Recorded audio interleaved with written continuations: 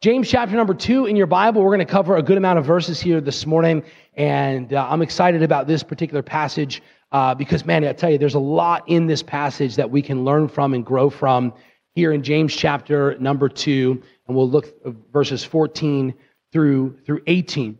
Now, obviously, we go verse by verse through the Bible, and we next chapter, next verse, and a lot of times, especially in the book of James, the thoughts carry over to the next verse or the next set of verses. And so, just as a review, last week we talked about loving everybody. We're all created equal. We need to be treated equally. We talked about loving people, even when they don't agree with us or think like us or act like us, that the church needs to be a place of equality where there's no caste system or divisions among because of race or because of certain financial status, that the gospel makes everybody the same, rich or poor, black, white.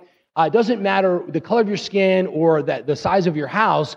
When you come into God's house, there is a place of equality and a place where truth is presented and everyone is treated the same. And aren't you thankful for that, right? Aren't you thankful that you can come in just as you are and you can be accepted as you are because the Lord Jesus Christ loves you, He died for you, and He wants to help you. What we also said, though, along with that, is that though we want to treat people the same and love people equally, and church is a place of equality, church is also a place where the gospel truth and the truths of the Word of God need to be presented in a loving way.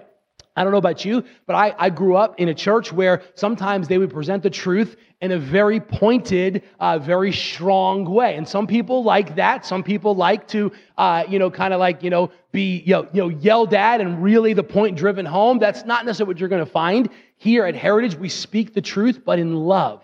Because we understand that not everyone is where they need to be, including this guy up here is not where he needs to be. And so we want to help encourage each other to become the Christians that God wants us to be. So we have a balance as Christians. We have to love everyone equally. We have to treat everyone the same. It's a place of equality, but also it's a place of truth. And it's a place where we grow together in love and we speak the truth in love. Now, James continues these thoughts in chapter 2, and he brings out what some would say is a very controversial passage. This passage here can be looked at controversially when it comes to our salvation.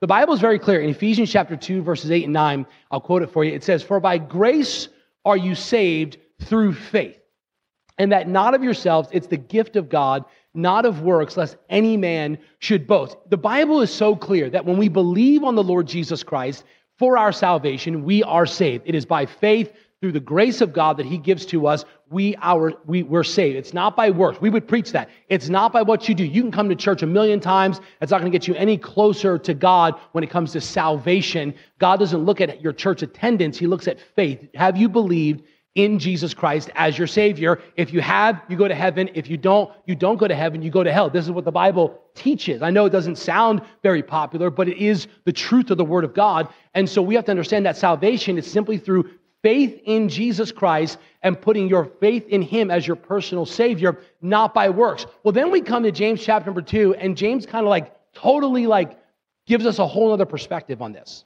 He says this in verse number 14. He says, "What good is it, my brothers, if someone says he has faith but does not have works? Can that faith save him?"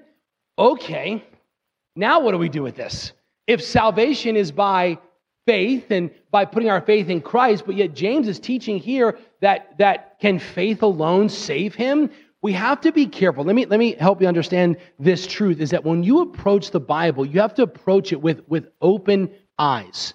You have to make sure that you understand what the Bible is teaching and what it's not teaching, because this is how cults are formed. Because somebody takes a scripture verse, they twist it to their advantage, and they say, you have to do this and you have to follow me. This is how people get duped into believing a false teaching. But by the way, just a reminder, I know it's 2021, but there are still false teachers out there, okay? When you turn on the TV or you look around on social media and someone's saying this or they're saying that about the Bible, that doesn't always mean it's true. It's sad to say this, but just because someone stands up from behind the pulpit does not necessarily mean they're always telling you the truth. Okay? And so we have to be aware. We have to know what the Bible says. This is why we don't take time to tell you what I think. We take time to tell you what the Bible says so that when your faith is tested, when you are pushed up against, you can say, no, wait a minute, I know what the Bible says because we covered that 5 years ago when we went through James chapter number 2 and my pastor said this and I studied it out more. Listen, what we want to do is we want to feast from the Word of God. This is like a buffet. Everybody been to a Vegas buffet? Anybody? Okay, all right. We won't judge you. Maybe you were there just for the buffet. That's fine. It's okay, right? But, trying to get some money for the church. Praise the Lord, right? Amen. And so it's like a feast, right? I mean, you can just feast on it. What we want to do is we want to look in the Word of God and say, what is the Bible teaching us? And what is James teaching us here this morning? Here's what the Bible's saying. We'll read the rest of the passage, but let me get it out front here so we're on the same page. What James is teaching is that it is possible to believe in God but not know God. It is possible to have a belief in your head that there is a God and call that faith, but yet it is not faith at all. And what he pulls out here is 2 Corinthians chapter 5, verse 17, where he says, if any man be in Christ, he is a new creature. Old things are passed away. Behold, all things have become new. Here's what I will say about Christianity. The Bible teaches this so clearly that when you have genuine faith, there will be genuine evidence of that faith. This is what James is teaching. This is the whole passage here. And he does not take the doctrine of soteriology or the doctrine of salvation and change it. He's not changing it. He's not messing with it. He understands that you're saved by grace through faith, but he is calling out people. Remember, James is the half-brother of Jesus. He's kind of a bold guy. He doesn't have a lot of time for mincing words. He's not very diplomatic. He just basically says this. He says, there are some of you in this room that are holding on to this head knowledge of faith, and you think that you are saved because you believe in a God, but yet there is no clear evidence in your life that you are a Christian, that God lives inside of you. And so he's going to call to question your genuine faith because there's no genuine evidence of your faith. And this is something that is not necessarily popular in today's Christianity. Why? Because Christians, they want to come to church, not you guys, other Christians. They want to come to church. They want to enjoy the sermon. They want to kind of, get felt good and give a little spiritual pep talk. And they want to go out and live how they want to live until next week. And then they come in and then they kind of feel good about themselves. And they get a little spiritual pep talk and they go out and they face the world. And they don't want to change anything about their life. They don't want to inconvenience themselves. They don't want to make themselves feel uncomfortable. But my friend, true Christianity is not about you getting to live how you want to live. Because when you are saved by the gospel, when Jesus Christ comes into your life, the gospel will transform you. It will. See, sometimes what we think is we look at Christianity like this and we say, okay, well, now that I've become a Christian, I better go ahead and change a few things. Maybe I'll clean up my language and maybe I'll start going to church more. Now that I'm a Christian, maybe I should start doing some things. Can I say this, is that true faith in Christ is not you becoming a Christian and then you deciding to change. True Christianity and true faith is that when you accept Christ, you will change. Not because the pastor is putting pressure on you to change. Not because we feel guilty and we send you a text message when you don't show up to church or something. It's because the gospel is so powerful and God is so big that if any man be in Christ, he will become a new creature. He will transform. He will have evidence in his life of true conversion and faith. And this is what James brings out here. Notice, in the passage, there's a couple things we have to notice. We also have to notice this, is that James never talks about changes that are negative. He only talks about changes that are positive. He never says that, okay, if you have genuine faith, then you will not, lose your temper. He doesn't say that. Sometimes as Christians, what we think is this. Follow me now. Are you with me now? Okay. Am I the only the guy? I understand. I'm telling you, I live this life too, right?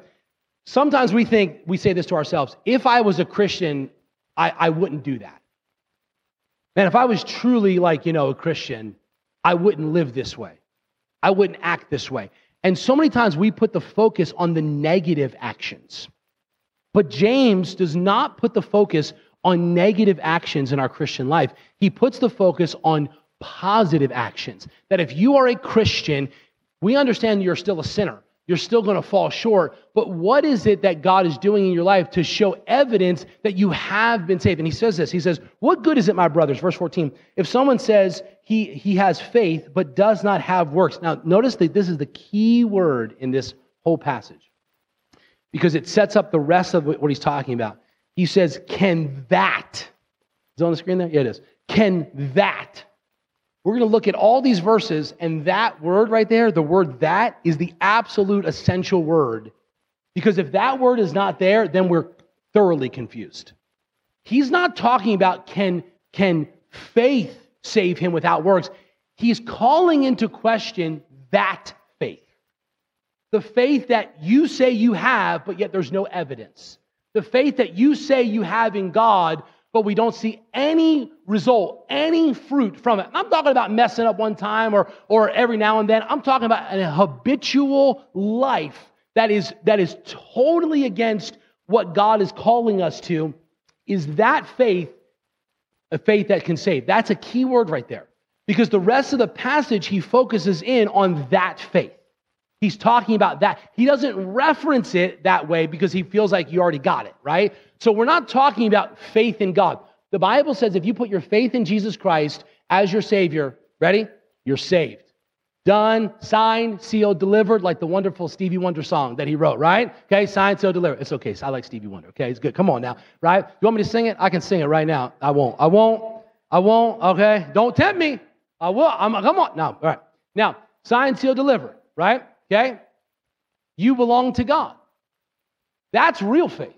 That's genuine faith. He's not talking about that faith. He's talking about this other faith that says, I surround myself with Christian things. I have Christian people in my life or Christian things around me, but I don't have Christ in me.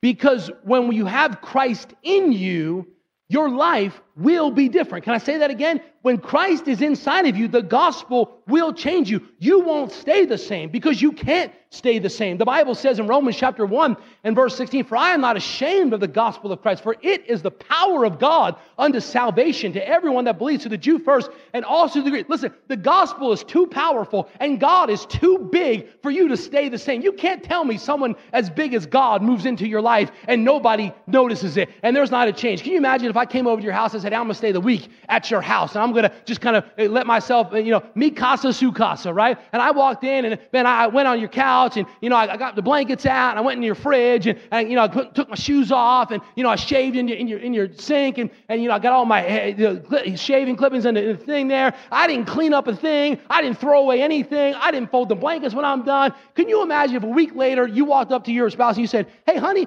was somebody here? Because I can't really tell if somebody is here. Listen, if I moved into your house for just a week, things would change. You would notice. Don't tell me someone as big as God moves into your life and there's no evidence. He says, can that faith save him? And he brings us back to the foundation of Christianity, that the gospel transforms us, that you cannot change yourself. The gospel changes you. And God works. See, God right now, the Bible says, he that has begun a good work in you, Philippians 1:6, will perform it until the day of Jesus Christ. Right now, you know what God is doing in your life? He's working. He's working. He's working in you to change you, to grow you, to make you more like him. It's going to happen, and we have to allow it to happen. You say, well, I don't know if it's happening because I don't necessarily have a desire to do good. I don't have a desire to be around spiritual things. I don't necessarily care if it doesn't matter if I miss church for 6 months or I never spend time with God or I never think about doing good things. Then James is calling the question. He's saying, I would check to see if there's true faith in there. See, this is why this is when we go verse by verse. It's not sometimes we get these passages, right? And I want to say, man, you're good, but sometimes we have to examine ourselves and ask ourselves, is there true faith in my heart? The Bible says you will know them by their fruits. You see, if we put a seed in the ground, right, apple seed, orange seed, whatever it is, right, watermelon seed, okay, whatever you like, you decide, okay? Put a watermelon seed in the ground, something's going to grow. It's because the seed's in the ground. It's there. If nothing is growing, can I say it this way? You might want to check if there's seed in the ground. This is what James is teaching. And he goes on. He says this in verse number 16. Verse 15. He says, if a brother or sister is poorly clothed and lacking in daily food, and one of you say to them, go in peace, be warmed and filled, without giving them the things needed for the body, what good is that?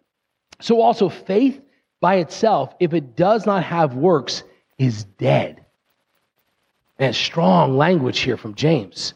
He's not saying that you need works in order to get faith. That's not what he's saying. Follow the logic here. Follow the pattern here. He's saying if you have faith, then there will be good works. It's unavoidable. He's not saying the opposite, that if you have to do works to get faith. We can't earn our way to heaven. We can't work our way to heaven. But when we have faith in God and we accept the gospel, there will be a transformation. There will be a change. He goes on in verse number 18. He says this, but someone will say, you have faith and I have works. Okay, so now there's two people that says, I have faith. Now, what he's saying is there are people who will say, I believe in God. I mean, I know God. I grew up going to church. My grandmom took me to church all the time. By the way, praise God for grandmoms who take their grandchildren to church. Praise the Lord. I mean, my grandmom drugged me to church Sunday morning, drugged me to church Wednesday. I mean, I just went. I didn't have a choice. I'm thankful that my grandmom knew what she was doing and made sure that I was in church. And by the way, parents, it's a good thing to have your children in church because they're hearing the word of God, and it's a good investment. I know they may be fidgety right now, and that's okay. I know you think, I don't know if they're getting anything out of it. Hey, just being in the right place sometimes is all they need to be. Being in the right place with the right people is a good thing. And so, I tell you, we come to church, and some people say, well, I grew up in church. I mean, I talk to people, I've been in church all my life. I have faith. And then someone says, well, yeah, I have faith too, and here's the evidence of that. Like I'm following God, I'm reading the Bible, I'm spending time with God, I have a desire for spiritual things. Here's the evidence. He's saying in the verses, he's saying, verse 18, he says, but some will say, you have faith and I have works. Show me your faith apart from your works. Okay, he says, you say you have faith, prove that to me. What evidence in your life will point back to that you've been saved other than you're telling me? That's what he's saying. Again, it's not about us going out and finding something to do so that we feel more saved. It's about us allowing the gospel to transform us. Listen, some of you have been saved a long time, and when you first got saved, you were nowhere near the Christian you are now. You grew. Why? How did you grow? It wasn't because some pastor put the thumb on you and said, you better grow or get out of this church. It's because the gospel got inside of you, and when the gospel gets inside of you, things start happening. And they start changing, and you may not be where you are, you may fall short at times, you may mess up at times, but ultimately you're a lot closer. Christianity is not about perfection, it's about progress. And when you get saved over here, and now 10 years later, you're in the same spot, there's a problem with that. God said, I didn't save you over here to stay in the same spot. I saved you so that my gospel can work in your life and so that you can become more like me. The Bible talks about Christianity means what? The Christians means like Christ, little Christ. We're becoming like Christ. And so as we grow in our faith, as we grow in our relationship with God, it is evidence that I am a Christian. And he calls out, he says, okay, some of you say you believe God, you grew up in church, you know about God. Show me that you have genuine faith if you don't have any works to prove that. There's a lot of people that believe God, but they don't have genuine faith. Then he says this, he says in the next part, he says, show me your faith apart from your works, and I will show you my faith by my works. If you want the evidence that I am a Christian, you'll see it in my life. You're not going to see perfection, but you are going to see some progress. You are going to see some evidences of it. You are going to see some desires towards spiritual things. He says in verse 19, he says, you believe that God is one, you do well. Even the demons believe and shudder. He says this, he says, look, I understand that you believe God, but let me remind you, Satan also believes in God. The devils also believe in God. You just saying that you believe in God, or like, I like spiritual things, or I like going to church, That's not enough. Can I just be honest with you this morning? That God has called us as Christians. And if there is genuine faith in your heart, then that genuine faith is not going to stay up here. It's going to come here. It's going to become personal. I think there are some people that know a lot about God, but they don't know God. And just because you know a lot about God does not mean that you have a personal relationship with God. And can I say to you, maybe God brought you into this church this morning to take your head knowledge and bring it down to a personal heart knowledge of knowing the Lord. I grew up in church. Grew up in church from the moment I was born. Man, see these babies. I love the babies, man. I tell you, I love the babies in here. They're my favorite church members. All the babies. They don't ask questions. They don't do anything. They just come. They just attend. You know, I love it. I love it, man. The babies are my favorite, and I love the babies. And I remember being a little baby in church. I grew up in church, little baby. My grandparents brought me to church. Man, I grew up. I knew everything. I could quote you Bible verses. I could recite the books of the Bible. I knew who Jonah was and Noah was, and I knew all those different things, but I didn't know the Lord. See, I was surrounded, but it was not in me. And my fear as a pastor, I think this is James's fear as well. I think there's a lot, I think he felt like there were some people in their life that were just kind of going with the crowd, just kind of going along with the flow, just kind of moving with the masses, and not understanding that Christianity is not being a part of a group. It's about having a personal relationship with Jesus Christ. And can I ask you, as I think Pastor James would ask, here's the question I want you to think about this morning. Do you have a personal relationship with Jesus? Not do you know about God? Not do you go to church? Not do you believe in God? The devils also believe. Has there been a time in your life where you made a decision to trust in Jesus Christ as your personal Savior? Can I be as pointed as I can?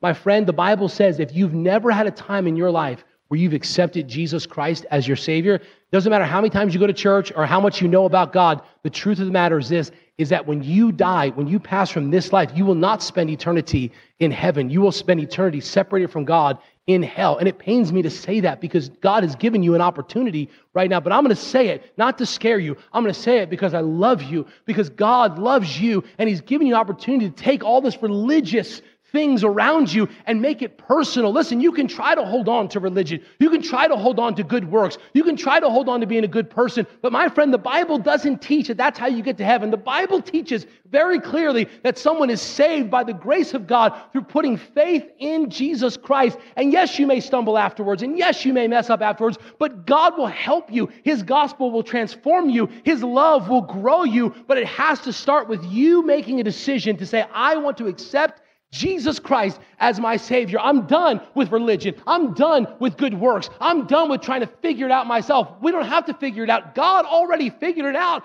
for us by sending His Son, Jesus Christ, to die on the cross and pay for our sins. And all we have to do is receive Him as our personal Savior, and He will forgive us. He loves us. He will save us. He will redeem us. He will set us free. He will make us clean. He will transform us. That's what God wants to do in your life this morning. He wants to grow you and transform you. He says that the devils also believe. He says, do you want to be shown, you fool? Now he gets real. See, James he's not as nice as I am. I'll tell you what. He says, do you want to be shown, you foolish person? I love James, man. I'll tell you what. He says, foolish person, that faith apart from works is useless. He says, okay, I have it. He says, look, I'm trying to help you, but if you're still not convinced, let me give you some things here. He says, was not Abraham our father justified by works when he offered up his son Isaac on the altar? You see, that faith was active along with his works. Now, that's a key phrase right there. Do we have that on the screen? We do.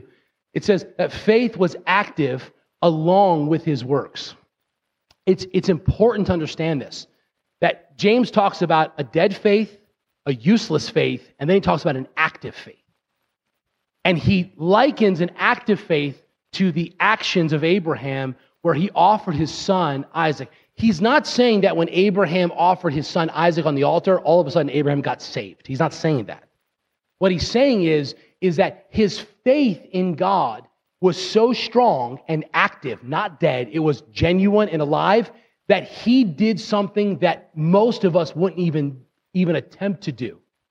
That he took a step of faith because his faith in God was so real, his faith in God was so genuine, he was willing to offer his own son on an altar and kill his son. That's an incredible level of faith. But he says, what he's saying is, listen, when there is genuine faith in your life, there is nothing that God can ask you that you're not willing to do.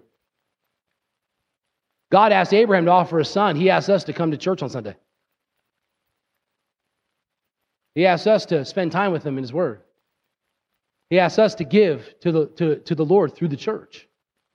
There's nothing that in our lives, when there's genuine faith, that we're not willing to do or willing to look at or consider.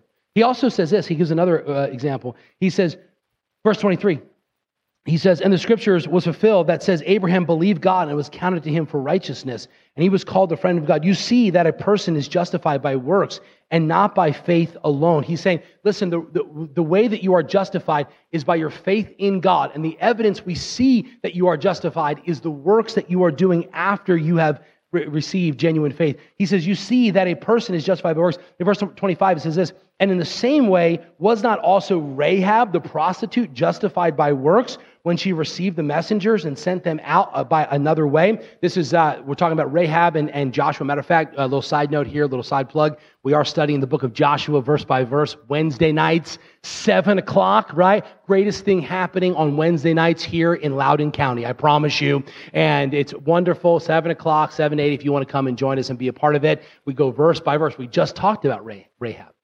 And it's interesting that God would take someone like Abraham, who's had problems that we read about in the Bible, and someone would take someone like Rahab, who was a prostitute, a woman of the night, and yet say that they were justified by their faith and their evidence is the works. You see, what he's saying here is this, is that there are people that it showed that they had genuine faith in God because of what they did. What would cause Rahab to hide spies in her house when she knew she could be killed for that? You know why? She believed in God.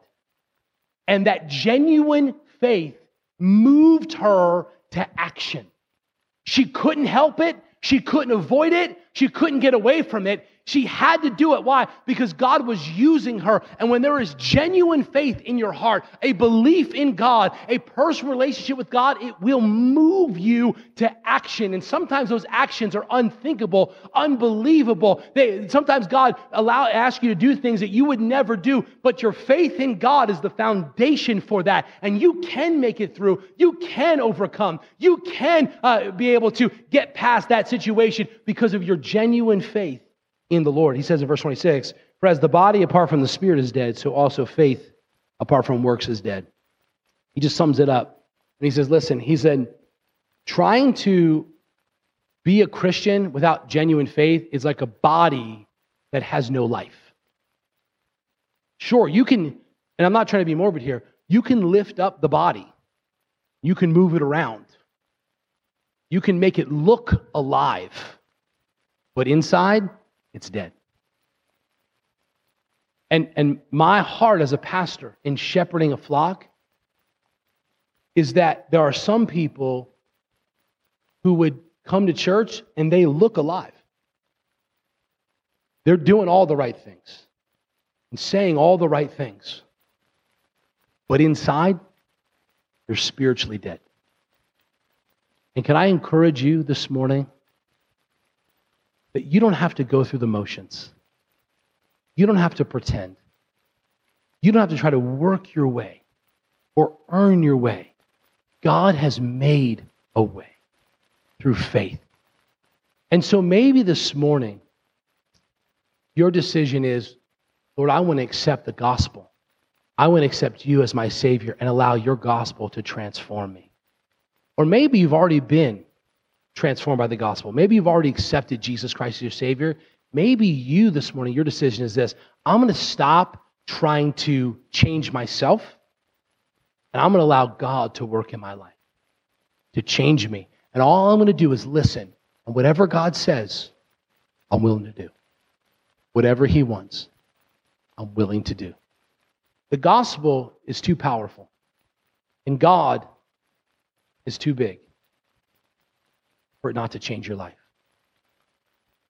And if you say you have faith, but there are no evidence of the works of that faith, then my friend, I believe what James is saying is true and what the Bible says, then that faith is dead.